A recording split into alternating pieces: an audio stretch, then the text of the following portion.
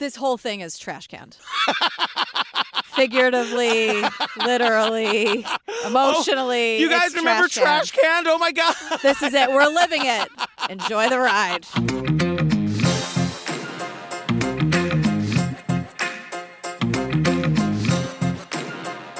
Hi, Jillian Benzavali. Hi, Patrick Hines. You guys, if you want more Jillian and me, join us on the Patreon. Over 200, 300. Something like that. Something like that. Full ad-free bonus apps for you to download and binge the second you sign up. Right now, where are we right now? We're wrapping up Heist, or we might be in the middle of Lula Rich. Who knows? I know. But we did, the Gacy thing on Peacock. We did The Vow, Night Stalker, Heaven's Gate, The Jinx, Making a Murderer, all those Every long-form series you guys have ever wanted to discover. Tell me about this Lula Rich. What am I in store for? Racist, misogynistic leggings. How many times do I have to say it? And they're stinky. Wait, how many episodes is it? 4. Okay. Yeah. All right, well, we're going to do it, you guys. I have thoughts and feelings. I mean, that's what we pay you for, GP. I don't know. You guys, also ad-free versions of these episodes. You get early access to our live shows, to our merch, after parties. Sometimes we send you some stuff in the mail. Yeah. There's no reason to not join the Patreon. Yeah, if everyone's invited. If you can swing by and make it, we'd love to have you. Yeah. Yeah.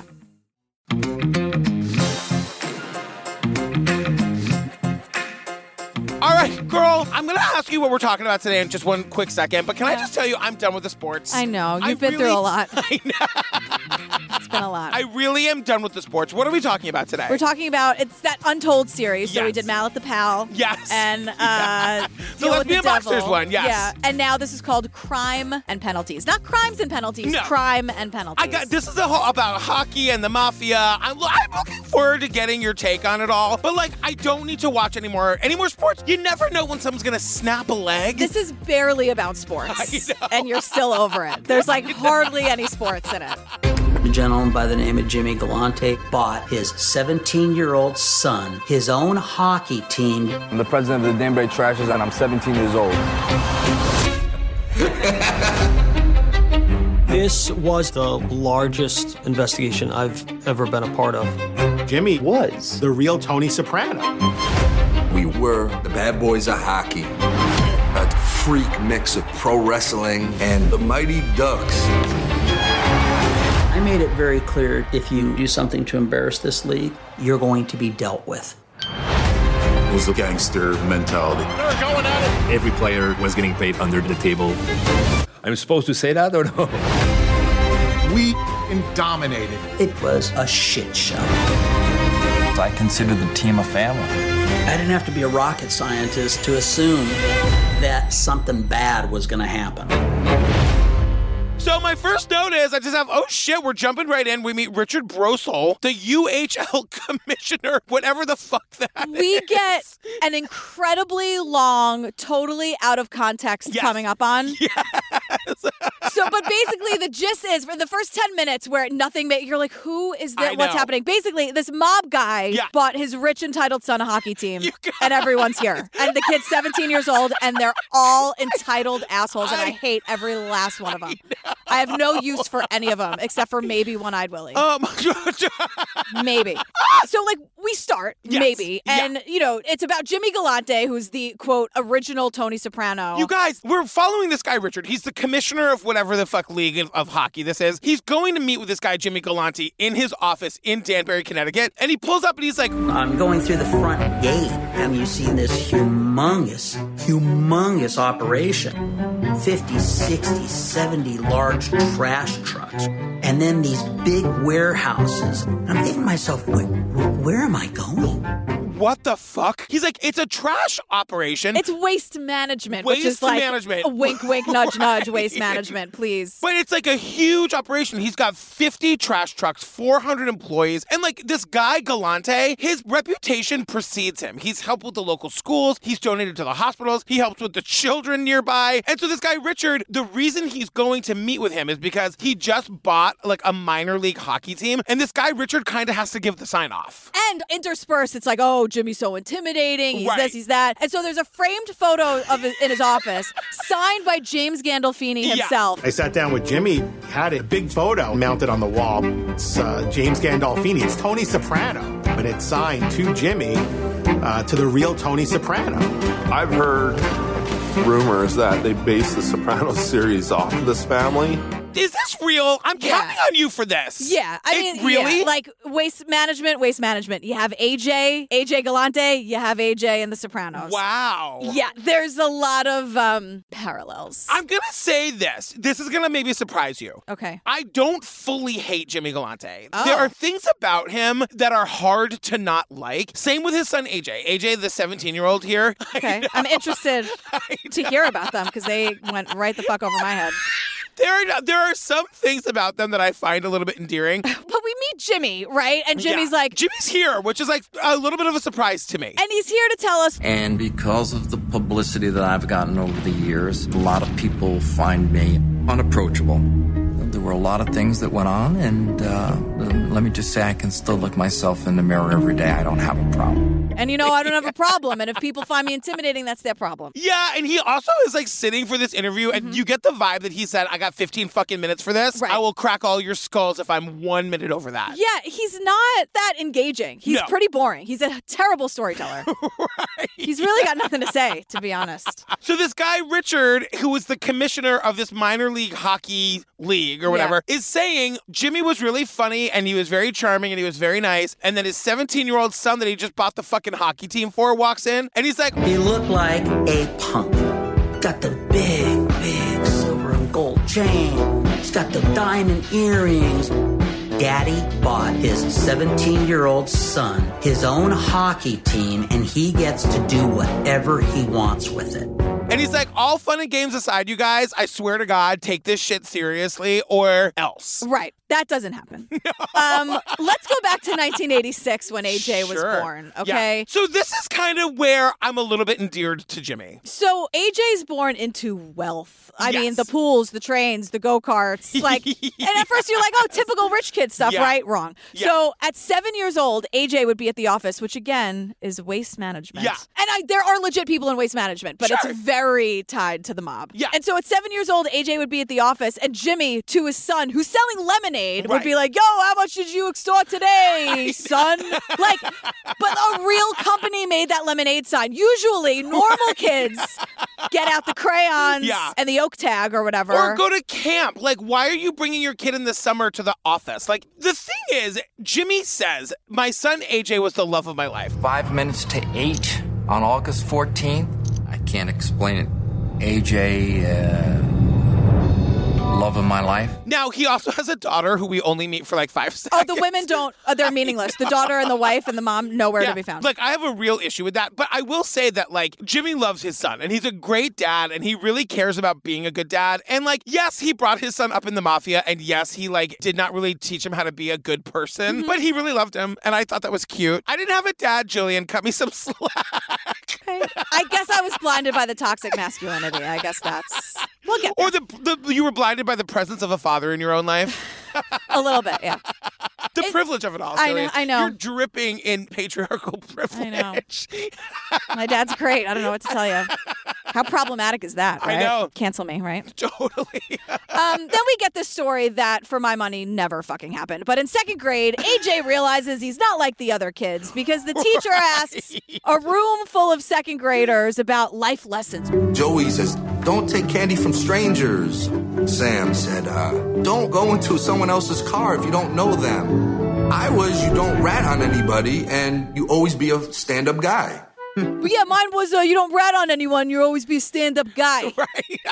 Wait, here's my question. Because The Sopranos was on when, like, AJ would have been in middle school. Mm-hmm. Did everybody know? Yeah. Okay, I'm sure. Was he cool or not cool? You get the sense he had no friends. Yeah, because he goes from, like, a super nerd to just, like, the biggest entitled douchebag. I preferred him when he was a super nerd. Totally. I always do. But, yeah, so... Super nerd. And also, that like... should be a superhero. Where's that fucking movie with John Hamm? Seriously. Super nerd. That's amazing. But also, like, by his 10th birthday, AJ was obsessed with wrestling. So Jimmy Galante... This is bananas. Yeah. Gets all, like, the big-time professional wrestlers of the time to his house, which literally looks like Tony Soprano's house. Oh, yeah. Exactly the same. That horrible, like, white brick, those McMansions with not an ounce of character in them. Yeah. And you so, guys, the fucking Rock is at this kid's birthday party. Like, like chilling, like with the kids in the pool, like Triple H, China. Remember China? I know. If like my mom had done the right thing when she found out that I was obsessed with Lilith Fair, can you imagine? I know. Paula Cole, the Indigo Girls are at my birthday party. Ani DeFranco. Like Lisa Loeb, Sarah McLachlan. Oh, yeah. That would have been the party of the decade where I grew up. Party. So tears and rage and what a party. And sharing, like emotionally. Feelings. Yeah. Connecting. But then AJ's life totally changed. Then something happened in my life, and it was a very big turning point. The Mighty Ducks. That was the first start of it all. He experienced the timeless, life-changing piece of cinema that is The Mighty Ducks. The Mighty Ducks. You know, one of those kids went to my college, Eldon. He's like the one that looked like me, basically, like the big fat kid. Oh, my God. Yeah, he went to my college, and he was like a celebrity at college because he was in the Mighty Ducks. Because the Mighty Ducks was the biggest thing on earth. I know. For a Is very that long right? time. Yes. I really had a thing for Emilio Estevez, like a real sex thing. There's now the Anaheim Ducks. And it's basically the same logo as the Mighty Ducks. It's a whole thing. The Mighty Ducks. The Mighty Ducks. You know what? Whoever wrote and directed that movie, you did it. You did it. It was a great like film. Hocus Pocus for boys? Yes, because Marguerite Moreau is in it too, so she's like the pretty girl in it that like could also play sports. Okay, great. But it's like girls can play sports.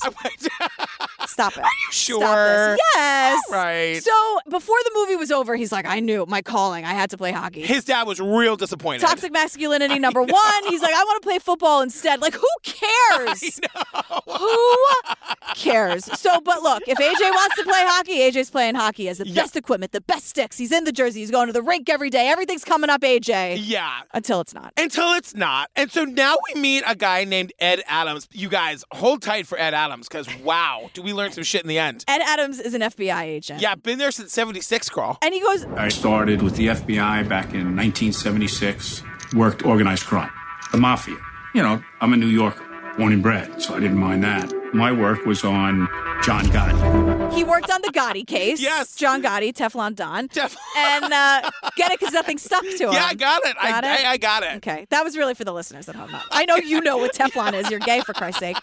So in 1992, Gotti gets prison without parole, right? Yes. And we meet James Fox just in like archival footage. The FBI director is on the news. He's like, The Teflon is gone. The Don is covered with Velcro. The Don is covered in Velcro. And I'm like, this guy eluded you for years. And that's the best we got him line you can come up covered with. In Velcro, he is now Velcro. My wife told me about the fabrics. So the Teflon, it doesn't stick. The Velcro, it's all about the sticking. Do you see? Thank you for coming to my press conference. Like, what? Oh, my God. But they say once they got the Gotti guy, they move on to the Genovese family. Yeah. And I guess they ran the trash business. Well, Jimmy was involved with that family, of course. And so Jimmy Galante was like a big target for the FBI in the late 90s. And so Jimmy, like, if you need a reminder, as I probably would, he's like the guy we're talking. He's like the dad about the hockey team. Right. Yeah. And so 1999, the FBI gets Jimmy on tax fraud. And FBI Ed was like, this was really to send a message for everyone else, which we did this in Fear City and other mafia things. That's what they do. They send messages. They say in 99 they jam up Jimmy, and I said, sorry, some of us are gays. Does that mean they arrested him? They got him. Yeah. Okay. Yeah. Gays, I'm looking out for you this episode, I know. guys. Stick with us, please. Really trying. Jillian can't come out in every episode, okay? I just exist. Now I'm just me. Oh, she's so boring in her truth. Which I know a lot of people have a problem with these days. Anyway, AJ's going into the 8th grade. His dad's going upstate, and AJ is now like a bad guy because kids can be such fucking trash. So like the kids are now teasing AJ. I don't understand this. Like his family is what the fucking Sopranos are based on. Shut your mouth, kid. You want to end up in the fucking city dump, honestly. But like, why isn't he the coolest kid in town? I know. His kids dad are is Tony mean. Soprano? Are you fucking kidding me? Kids are horrible. Like I know people who have stories who like their parents died when they were young and then the kids make fun of you because your fucking parent just died. Oh my like kids God. are horrifying. But like, I'm sorry. I know I'm belaboring the point. I think I speak for all the gays when I say Galante. Wouldn't it be a bigger deal that his family was based on The Sopranos? See, I think the parents think that. Okay. But at 10, it's not trickling you're probably not allowed to watch The Sopranos. Okay. But your dad is super into it. Okay, great. I think. I always think that if, like, my daughter had been the same age as, like, Madonna's kids and they went to the same school, I would have found a way for Daisy to be friends with them. I mean, just... You know what I mean? Yes. Yes. Daisy, do you want to have a play date with Lourdes this weekend? No, they hate each other. No. Can I call her mom and try to set up a play date? No. You don't call you call, like, Lourdes' people. Right. You don't call Madonna. She's not on, like, the parent school list. Don't you have everyone's phone number or whatever? I also then worry about, like, what if I have to, like, Lourdes, like, I see her shoplifting with Daisy and I'm now have to call and tell your mom? No, you keep your mouth shut. Okay. You don't say anything. No. You don't make direct eye contact with Madonna. You don't do anything. No. So, he loved being booed. He was the villain. He loved it. And Jimmy gets out of prison, and he's super impressed because his son's tough now. And I'm like, okay, man. He's, like, in hockey, so he's doing that thing where he's, like, hitting people on the ice, and he's, like, slamming into people. And he's trying to be this character of a villain. Yeah. Now, tell me one more time, I dare you, that the Malice at the Palace thing wasn't about racism. Give me a fucking break. I know. Like, of course. Because Jimmy... You're talking about, like, the reason people cared so much was because it was about a bunch of black people beating each other up. Right. Yeah. And then, but it was the fans attacking that, whatever, It doesn't matter. We're talking different Untold. Yeah. But then by 2004, AJ gets injured and can't play hockey again. He hurts his leg. But the thing is, like, the way that AJ tells this story, he's like... There was a fast kid, he was coming down the boards, and I laid this kid clean, spark out. Helmet popper, beautiful collision. Felt no pain, just went down, but tried to get up, couldn't get up.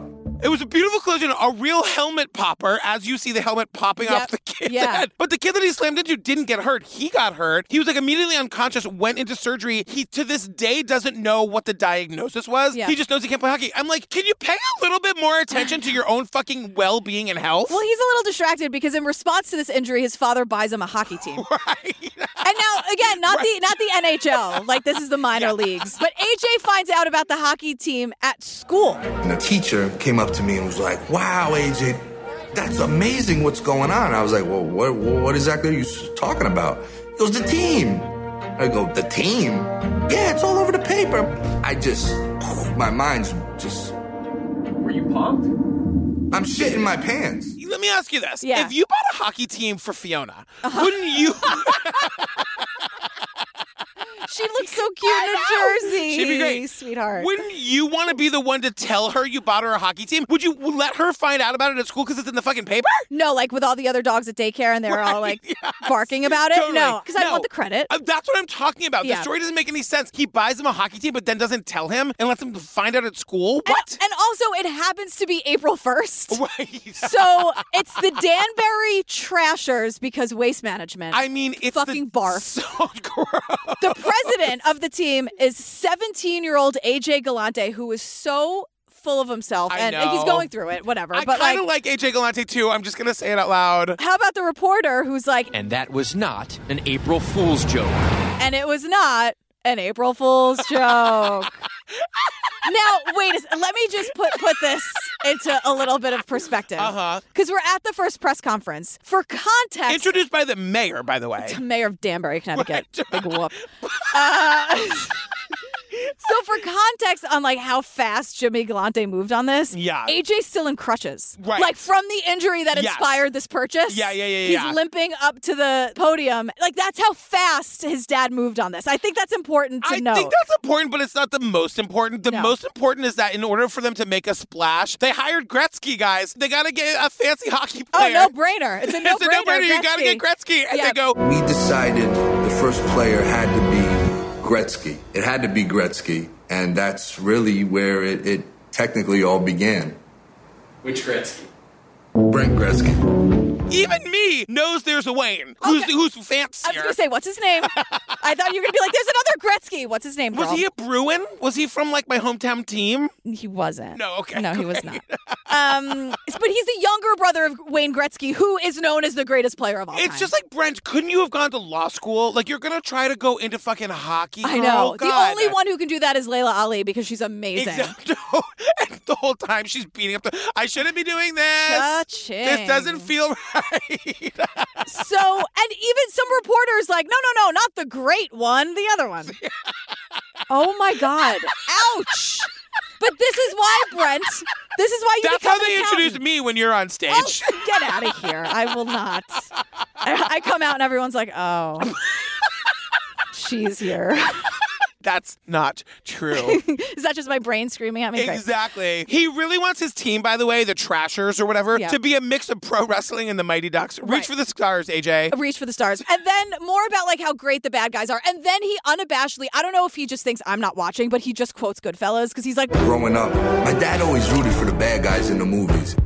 Whenever the bad guy would do something, he'd be like, yeah. Because he was doing that, I started to do it. My dad would always root for the bad guys in movies. That's right out of Goodfellas, AJ, I see you. It's also, AJ, I like you, and Jimmy, like, I don't know. I don't like that. I think that that's not a good, healthy thing. It's stupid. We get it. You're the toughest guy in the room. You're a fighter. You're a bad guy. You're a villain. Fucking good for you. Right. Good for you. I don't care. I'm not impressed by any of it. By any of it. You wanted to do this episode for the record. It's fun to be mad sometimes. It's true. So we're at the FBI headquarters in New Haven, you guys. We hear about Operation Pale Rider. If we have an undercover operation, it's given a title or a code name. In this case, they came up with the name Pale Rider, a spin on the Clint Eastwood movie, spelled differently, P-A-I-L instead of P-A-L-E, to relate to the trash dumpsters. These FBI guys, and I think this is like good casting, they are so dry. Compared to everybody else in the episode, like the FBI guys are just so dry. It's so funny you say casting like they're not actually people. Right, like they didn't actually do this. And it's like, no, FBI people are boring. Except for that guy from McMillions. Right. Yes, Doug. Oh my God, Doug. Doug was like, no, I'm going to be the anti-boring FBI guy. A little pizzazz.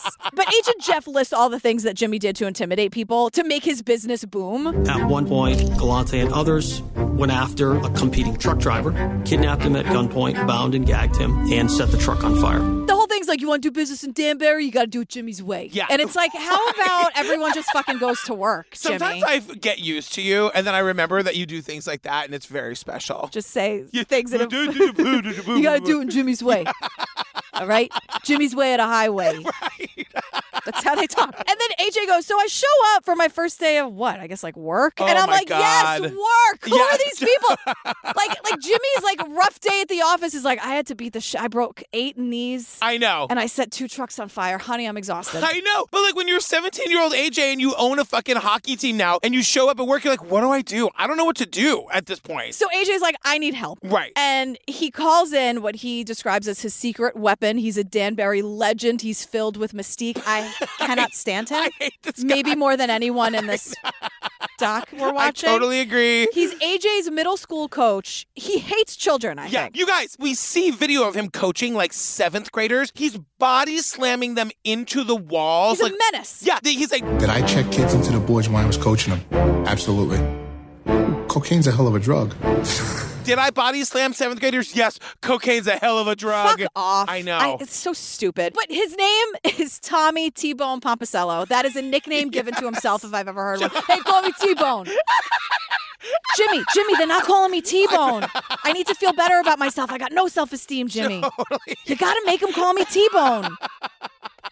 Tommy, I see you. Tommy T-Bone Pomposello. Give me a break. Oh, my God. So he was a middle school coach, again, like body slamming children into the hard ice and proud of it. Yes. And now he's the equipment manager for the Trashers. The equipment manager. I'm not saying that's not a hard job. I'm just like, is that something you brag about? But all of these jobs are like air quotes. Right. You know what I mean? Yeah, That's how the mob does it. That's the whole thing. So T-Bone's like, AJ, I got this. I'll handle this. Here's who you need. You need this guy, Brad Wingfield. And the picture he shows AJ is Brad in an orange jumpsuit and handcuffs. And he goes... I says, last month he beat the shit out of 6 corrections officer.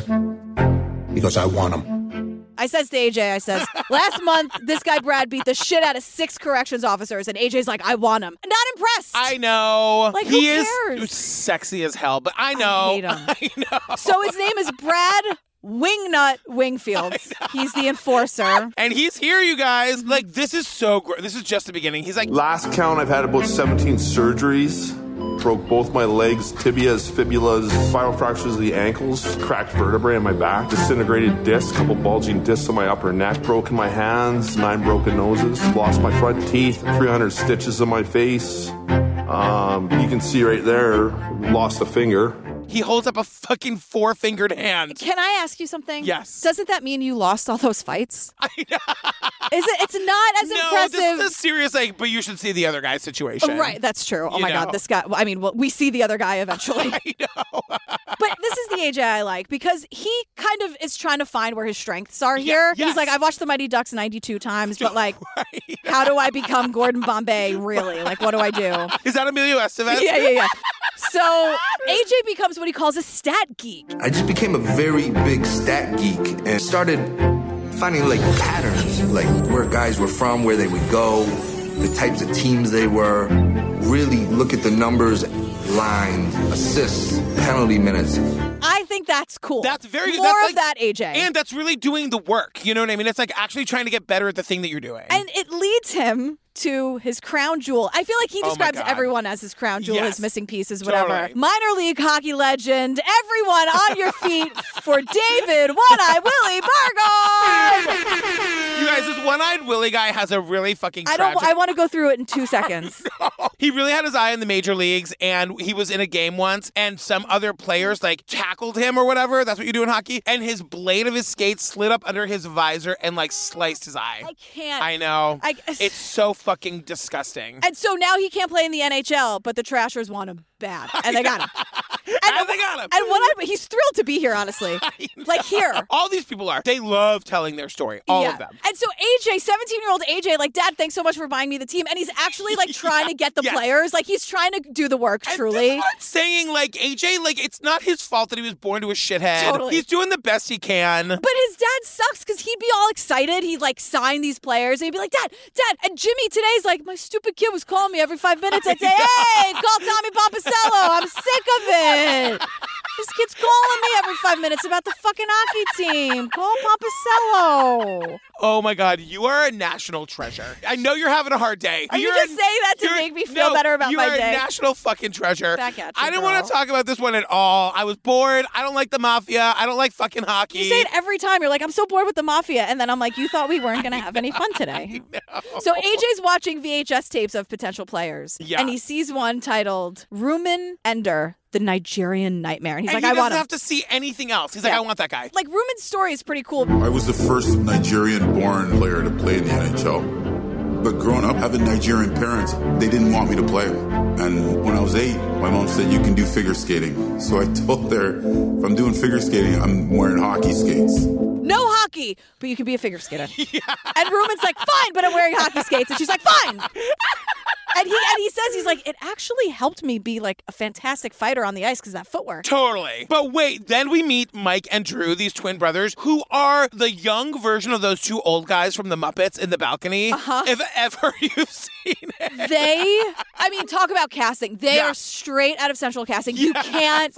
I can imagine a world, I don't know how true this is, but I can imagine a world in which the filmmaker met only those two and was like, yes. They didn't know about the 17-year-old, just totally. Those fucking bickering people, yes. Because they're twin brothers, they're both in hockey, they're best friends, but they complete each other's sentences in the worst way because it annoys the other one to no Mike's end. phone is constantly going off. Yeah, no, we obviously when we... Sorry. Fucking idiot, man. Go. I'll put it on fucking silent. You think? Drew is being interrupted left and right, and Drew's mad at him, and he's like, Mike, get off your phone, you fucking moron. No, you talk, and then I talk. And then we don't talk when we're both talking. I always interrupt him. Mike's like, yeah, I always interrupt him. Ding, ding. And they're like, for fuck's sake. They are the most... I know. Can you imagine? Being in a room with them is horrible. Yes. Seeing them sprinkled in this documentary, wonderful. Wonderful. And probably inseparable. You know what I mean? Oh, yeah. Imagine dating one of them. No. Well, if you date one, you date both. Double dates. Yes. Only. Totally. That's annoying. I know. Yeah. Because they can't even stand each other. Now I have to deal with both of you? At Applebee's? No.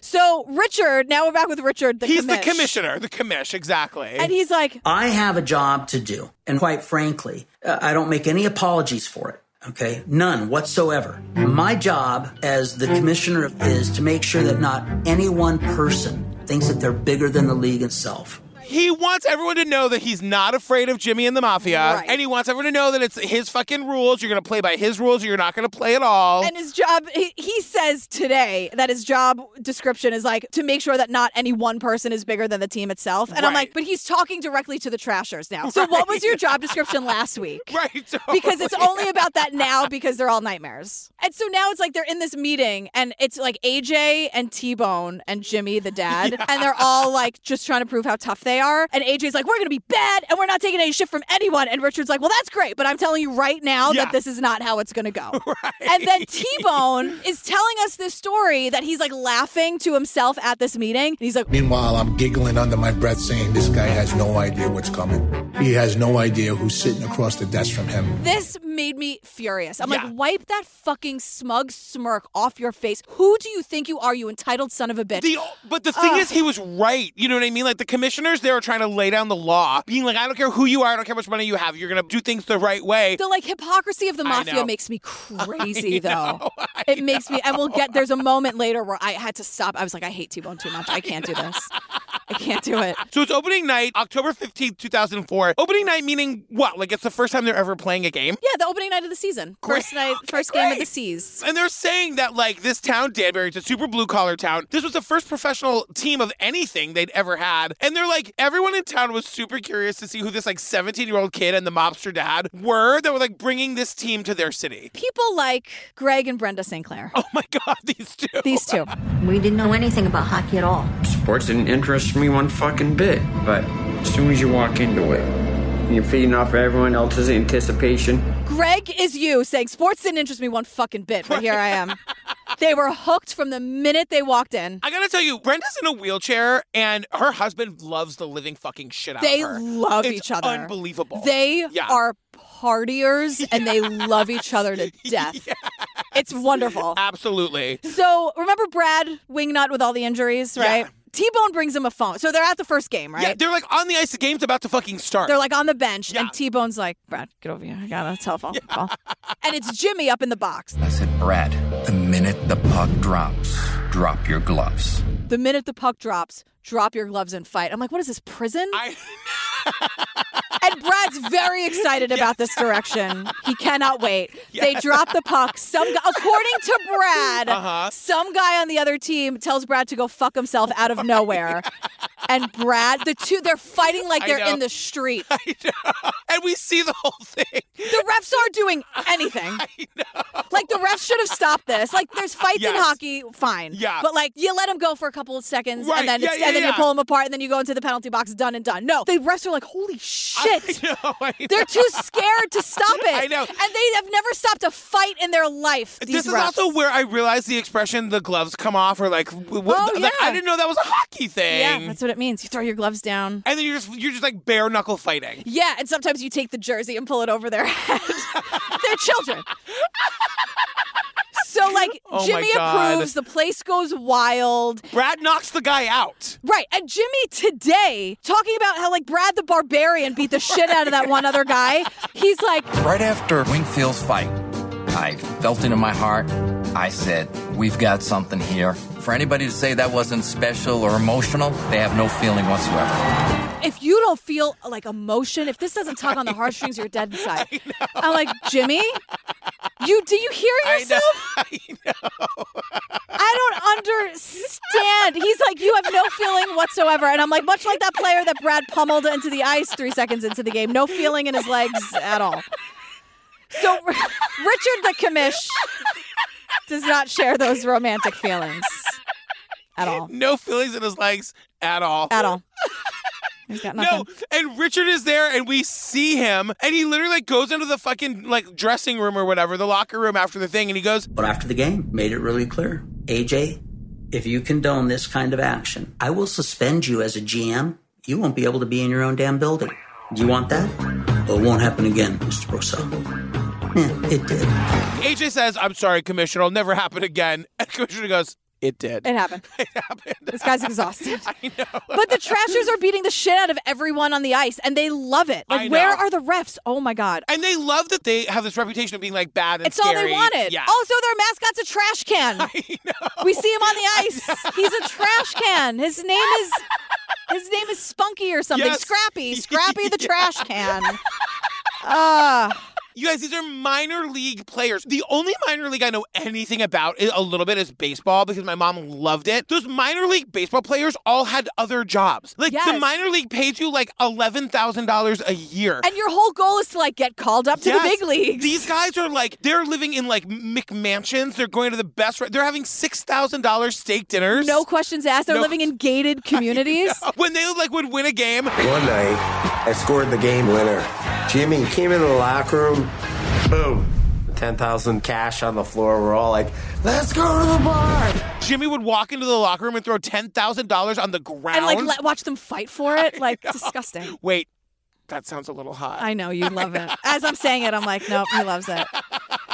And One-Eyed Willie's the one who's like... Jimmy wasn't shy to put money into his team. Every player was getting paid under the table. Am I supposed to say that or no? Am I supposed to say that or no? And the filmmaker's like, more of that. Exactly that. To this day, nobody knows what the fucking rules are. Yeah, I mean, it was straight mafia shit. Like thousands of dollars in envelopes. Like, hey, good job. Don't spend it all in one place. And then a little like slap on the face and off you go. That guy got his eye sliced out by a fucking skate blade. I can't. Jesus. And so also they would launder the money and give them checks from the waste management business. Right. At one point, Brad's like, it was incredible how many companies I worked for. I mean, left and right. My girlfriend and I worked for like 11 companies, wink, wink. And they all knew it was mob operation. Like, Jimmy's not trying to hide it. And the commish, Richard, is back, and he's like, they were making a mockery of the entire league and of the game. And so Richard, the commish, starts banning players because, I don't know, they're like trying to beat up the coach of the other team. Like, it's a mess. And so, like, they're hitting players with a stick like it's a baseball bat. Are you kidding? And I have in my, I'm like, it's a mob mentality. That's a double entendre. What if we like went and found the producer of Jensen and Holes and just tried to beat them up? Like, that's exactly it. And at one point, like, the entire team would be fighting the entire other team. Right. Like, all of them at once. There's blood and gloves all over the ice, not a ref in sight. Like, nobody is stepping in. Like, It's Malice at the Palace every single day. Right. Only no one, it's not on the news, and nobody cares. Hey, can we talk about Section 102? I guess we must. Because as we're sitting here being like, we can't believe it, the fans like Greg and Brenda love it. At one point, Greg's like... She had 7 martinis. She's drunk as fuck. Here I am screaming my head off. Fucking knock your goddamn blocks off! That's the real reason he put seatbelts on wheelchairs. Brenda, she had 7 martinis. She was drunk as fuck. And I'm like, you're drinking martinis at a hockey game? And I'm thinking like martini glass. No, Brenda brought like basically a Dunkin' Donuts cup full of vodka. Totally. And then fans would bring body bags and drape it. Now, here's a question. Yeah. Where does one get a body bag? You know what? They're easier to get than you would think. You can get them at like Army Navy stores. Why? I don't know. I don't know, actually. Why? I shouldn't be able to buy one. No, right. There should be a long application process. Or something horrible happens and then it's part of the process of like, this person died and here's what we do. You're issued an official body bag. I shouldn't be able to buy one. Oh, no. But I feel that way about duct tape and zip ties. You should be able to buy them, but not together. If you're buying like a rope, a shovel, duct tape, and zip ties, somebody should arrest you. Yeah, you should. That should a little red flag. Walmart has a fucking murder aisle. Yeah, they do. You know and what I mean? they have guns too. Oh, God, great. We're doing great, America. We're doing amazing. So we're back with FBI Jeff, and he's saying, look. I can tell you that the entire time the city of Danbury was enjoying this newfound entertainment venue and the Danbury Trashers, the FBI and its partners were working behind the scenes, covertly, in secret, to develop this case against Galante. The FBI was there. We were on it, I promise you. That's why we have so much footage. Exactly. He's like, we were doing surveillance. They were especially interested in, like, on the sly, getting to know people in Section 102. Yes. And also, so we see this footage of Jimmy in, like, his, quote, fancy owner's box. Yeah. It looks like your office's little kitchen. You can see a toaster. It's not private. It's not fancy. And all their dirty deals, like money exchanging hands and hits being ordered, like, that's happening in this little office with the microwave and the toaster that hasn't been cleaned in a week. That everyone can see. So, like, the FBI is like, we knew this was shady. Don't worry. We were there. We were on top of it. We'll get back to that later. Yeah, meanwhile, they're fighting to the death on the ice. They're not stepping in to stop any of that. They're just filming Jimmy Galante next to that toaster.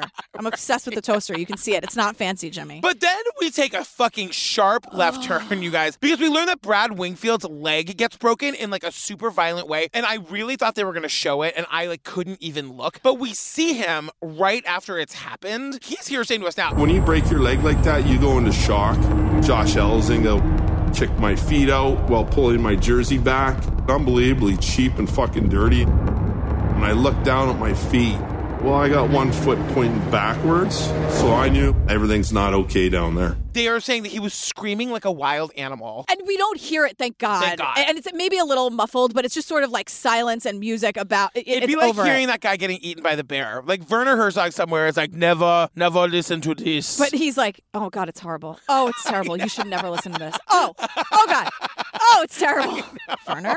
But like, it's really bad. Like, you're watching this man just in fucking agony on the ice. And Brad's like, today, he's like, it was cheap and it was a dirty hit. And I'm like, I don't know, Brad, so was using your hockey stick like a baseball bat, but what do I know? Like, everyone was playing dirty. Yeah. It's the hypocrisy But of it. he says the name of the guy who did it to him. And this is one thing I do know about hockey is that, like, if like you do something dirty to like my teammate, I'm going to fucking get you the next time. Like forever. Exactly. Like you have a target on your back forever. And now imagine the mob's involved, which the mob's involved, and you broke the leg of the scariest fucking guy on the team. Oh my God. And they say that like Jimmy went into the locker room and challenged the team. That doesn't happen here. What are you going to do? He challenges the team to take revenge. In this game, like the game's not over. That guy, the Nigerian nightmare, Roman. he goes out there and he's just beating the living shit out of everybody. And he says, And obviously, I did what I did after that. I did what I did after that.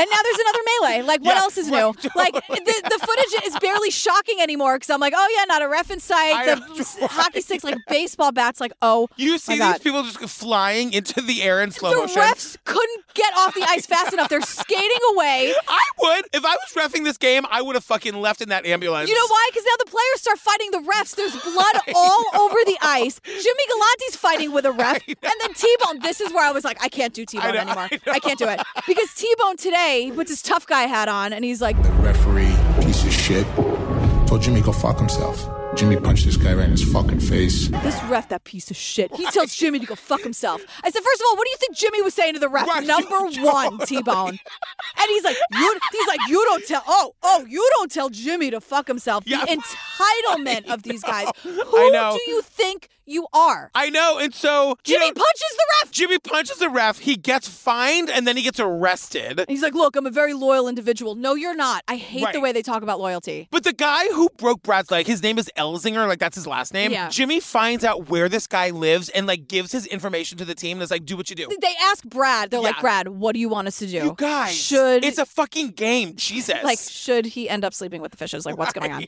And Brad's like, no, like, don't do that. And Brad wants a fucking medal for not getting this guy killed and keeping it on the ice. You know what? I'm going to kind of give him the medal. I think that might have been a scary thing to be like, we're not going to kill this guy. Because Brad also was told that injury was a career-ending injury. Right. And he's like, fuck that. I'm going to rehab my leg. I'm going to get back on the ice. When I play this guy again, I'm going to beat his living fucking ass on the ice in front of everybody. Jimmy, let me handle it. I'll handle my own fights, Jimmy. Exactly. But the press and the fans, they're loving Jimmy. Like, his arrest made everyone love him more, even though he's threatening refs and planning to kill players. Like, who cares? In all honesty, I'm sure Danbury is fine, but like, what else is going on in Danbury? This is the most exciting thing to happen there ever. Absolutely nothing, because Jimmy Galante is named Italian American of the Year. And Attilio Pensavali's sitting at home. Oh, he's not in Danbury, so. Italian American of the Year. I didn't even know we just awarded that to people. I know. And everyone's like, he's such a teddy bear. Barf. No, he's not. How hard would it be for me to get, like, homosexual American of the Year? You got it. Okay, thank you so much. Matt, can we play some fanfare? Like, oh my God. That's you. So many people to glitter. thank. Yay! So Brad is out. Yes. Ruman's out. Ruman's suspended for trying to fight and kill everybody in the game. Jimmy's not happy. Now it's us against the world. Jimmy, you did it to yourself. But because Brad is out, Jimmy is screaming at AJ, like, get me a fucking goal scorer. And so then we learned that for some reason at this exact moment in history, the NHL goes on strike. So, like, the actual good, like, where Wayne Gretzky plays, right. as opposed to where Brent Gretzky plays, like, they go on strike. There's some kind of lockout. Who knows why? It's like contract and labor issues and stuff. So, but this just means that all of these A-list players are now available, and when you got mob money, you can get any fucking one of them, and this is what happens. And AJ's like, wouldn't it be great if we got Mike Rupp? And I'm like, sure, who is Mike Rupp? In 2003, a year before the Trashers were even a thought, we went to the Stanley Cup. Rupp scored the Stanley Cup clinching goal. He wins the friggin' Stanley Cup. Cut to like the middle of this lockout. Mike Rupp's on the Trashers. Totally. And Mike Rupp today, here. He's like, my agent called and said he wants to pay you cash. And Mike Rupp was like, and I go, what do you mean? I'm like, what do you mean cash? He goes, no, like he literally wants to give you a duffel bag of cash. I'm like, wait, what?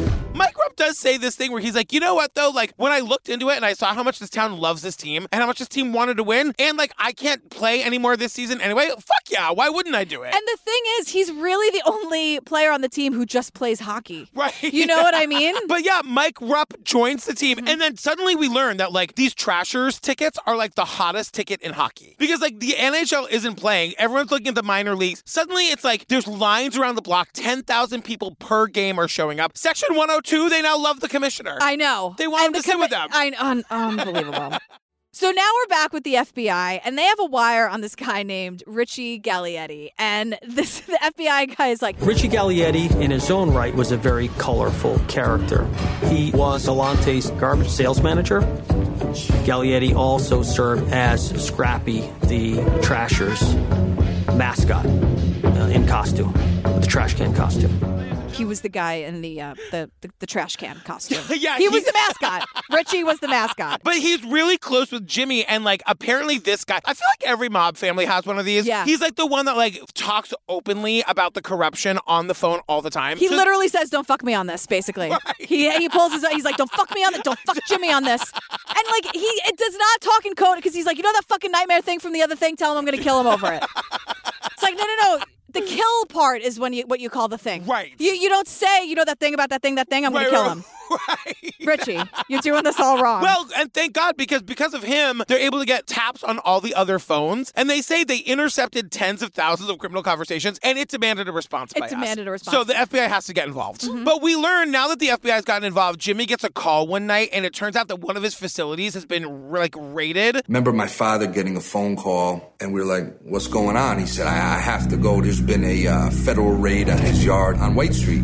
We searched that whole day through the night, and after daylight the next day, we seized thousands of boxes of records. At that point, the covert phase of our investigation is over.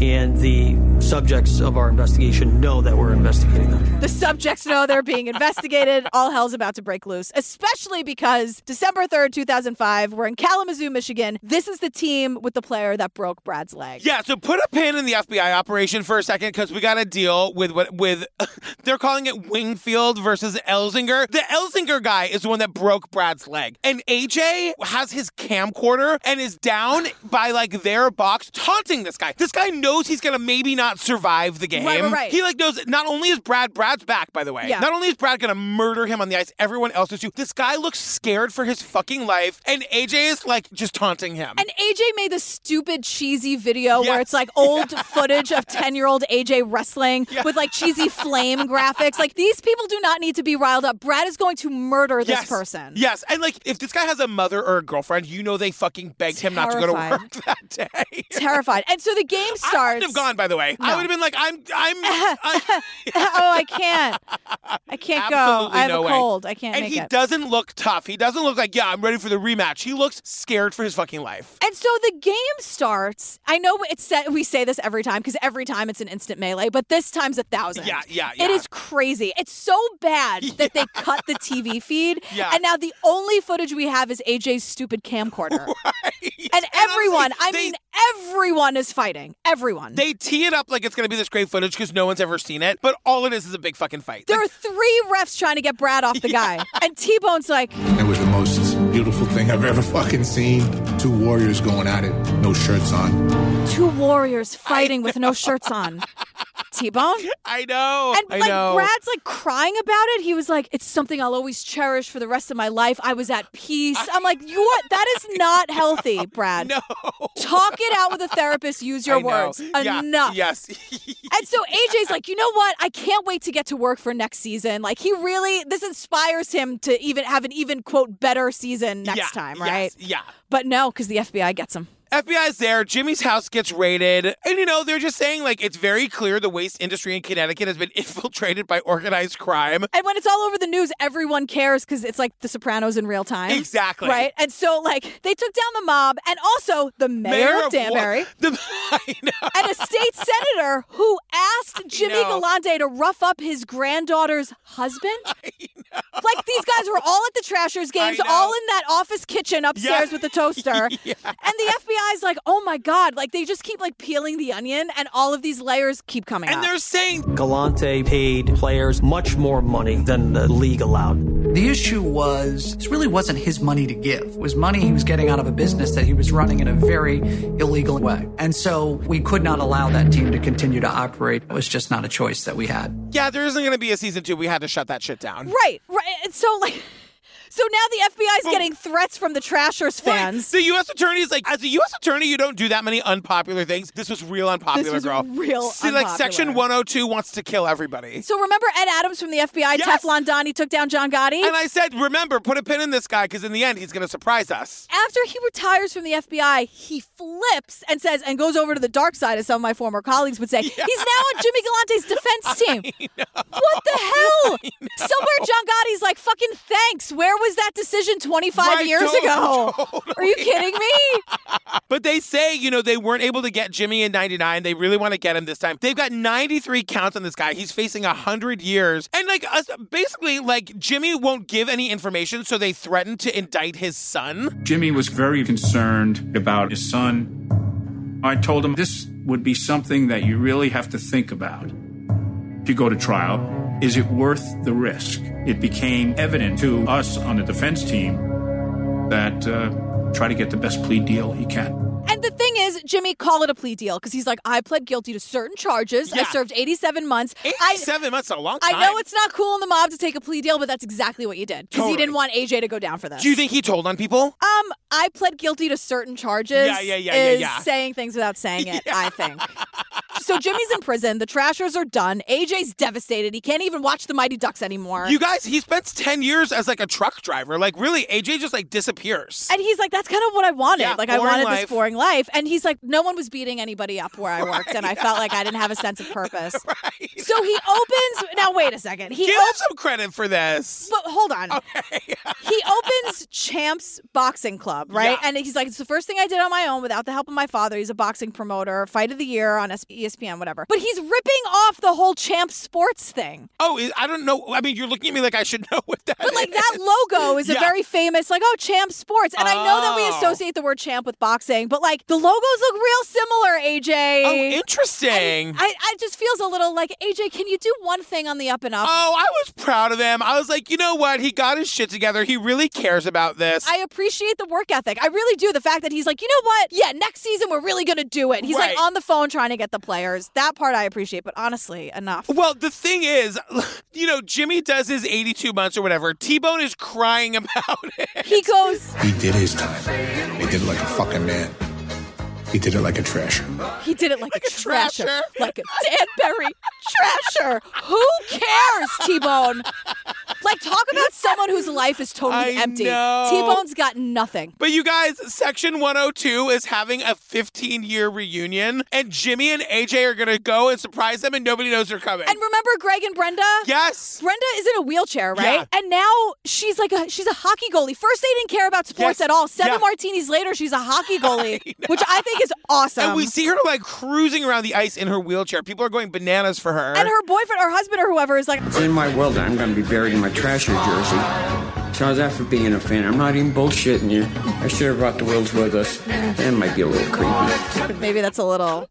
But in much. the end, one of the last things we see is Brad, who's giving his interview at this bar, and he gets all emotional because it was the best time of his life. I love Jimmy. He loved Jimmy him. like a dad, and I never really got to say thank you or goodbye. You guys, Jimmy shows up, and they're both crying. He's like, Jimmy goes, you look like you're going to cry. What's the matter?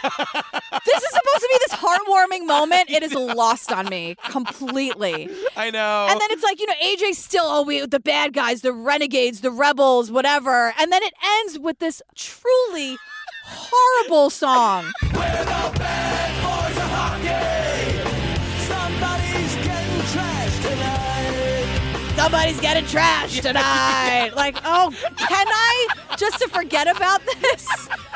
Meanwhile, again, Malice at the Palace. Unbelievable. Unreal. Like, I don't care that you want to be the bad boys. It doesn't work on me.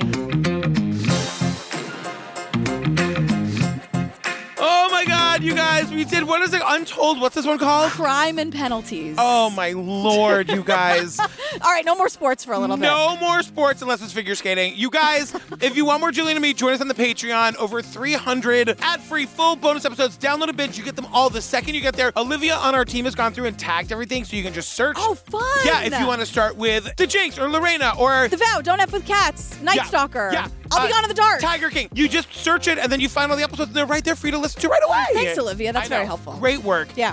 What are we doing next, girl? Oh, Bad Henry. What is that? His name is Henry, and he's real bad. It's pretty wild. It's about, it's a horrible murder, and this serial killer, and his name is Henry, and we hate him. Oh my God. I've never heard of this. I'm very excited. It's kind of insane. It's one of those things where you're like, this can go in 100 different directions, and it kind of does. Oh my God. And then we come back. It's crazy. Yes. It's crazy. Stay tuned for that, you guys. Stay tuned for our outtakes. Follow us on Instagram. It's at True Crime Obsessed Podcast. Mm-hmm. I'm at Patrick Hines _. You're at Jillian with a G on all the things. Yes, I am. And we love you guys. We love you so much. Thanks for hanging out. And we'll see you. We're here. We're around. You guys know where to find us. Totally. Bye. Bye. A year passes. With her daughter Shauna's killer still on the loose, Dee Sumter tries to keep the spotlight on Shauna's case. We were desperate. We were more than desperate. And then the thought came, speak to him. This is the letter that I wrote to the then unknown killer of Shauna. Can I read it? Dear killer, I am the mother of Shauna Denise Hawk. I'm writing to you because you murdered my only daughter in our home on February 19th, 1993, between the hours of 1 p.m. to 5 p.m. I find it so hard to believe that an entire year has gone by since that horrible Friday evening when Shauna's dead body was discovered in the bathtub where you put her. I do not hate you. For what purpose that would serve? However, I do want you to come forth and confess to this horrible atrocity you have committed.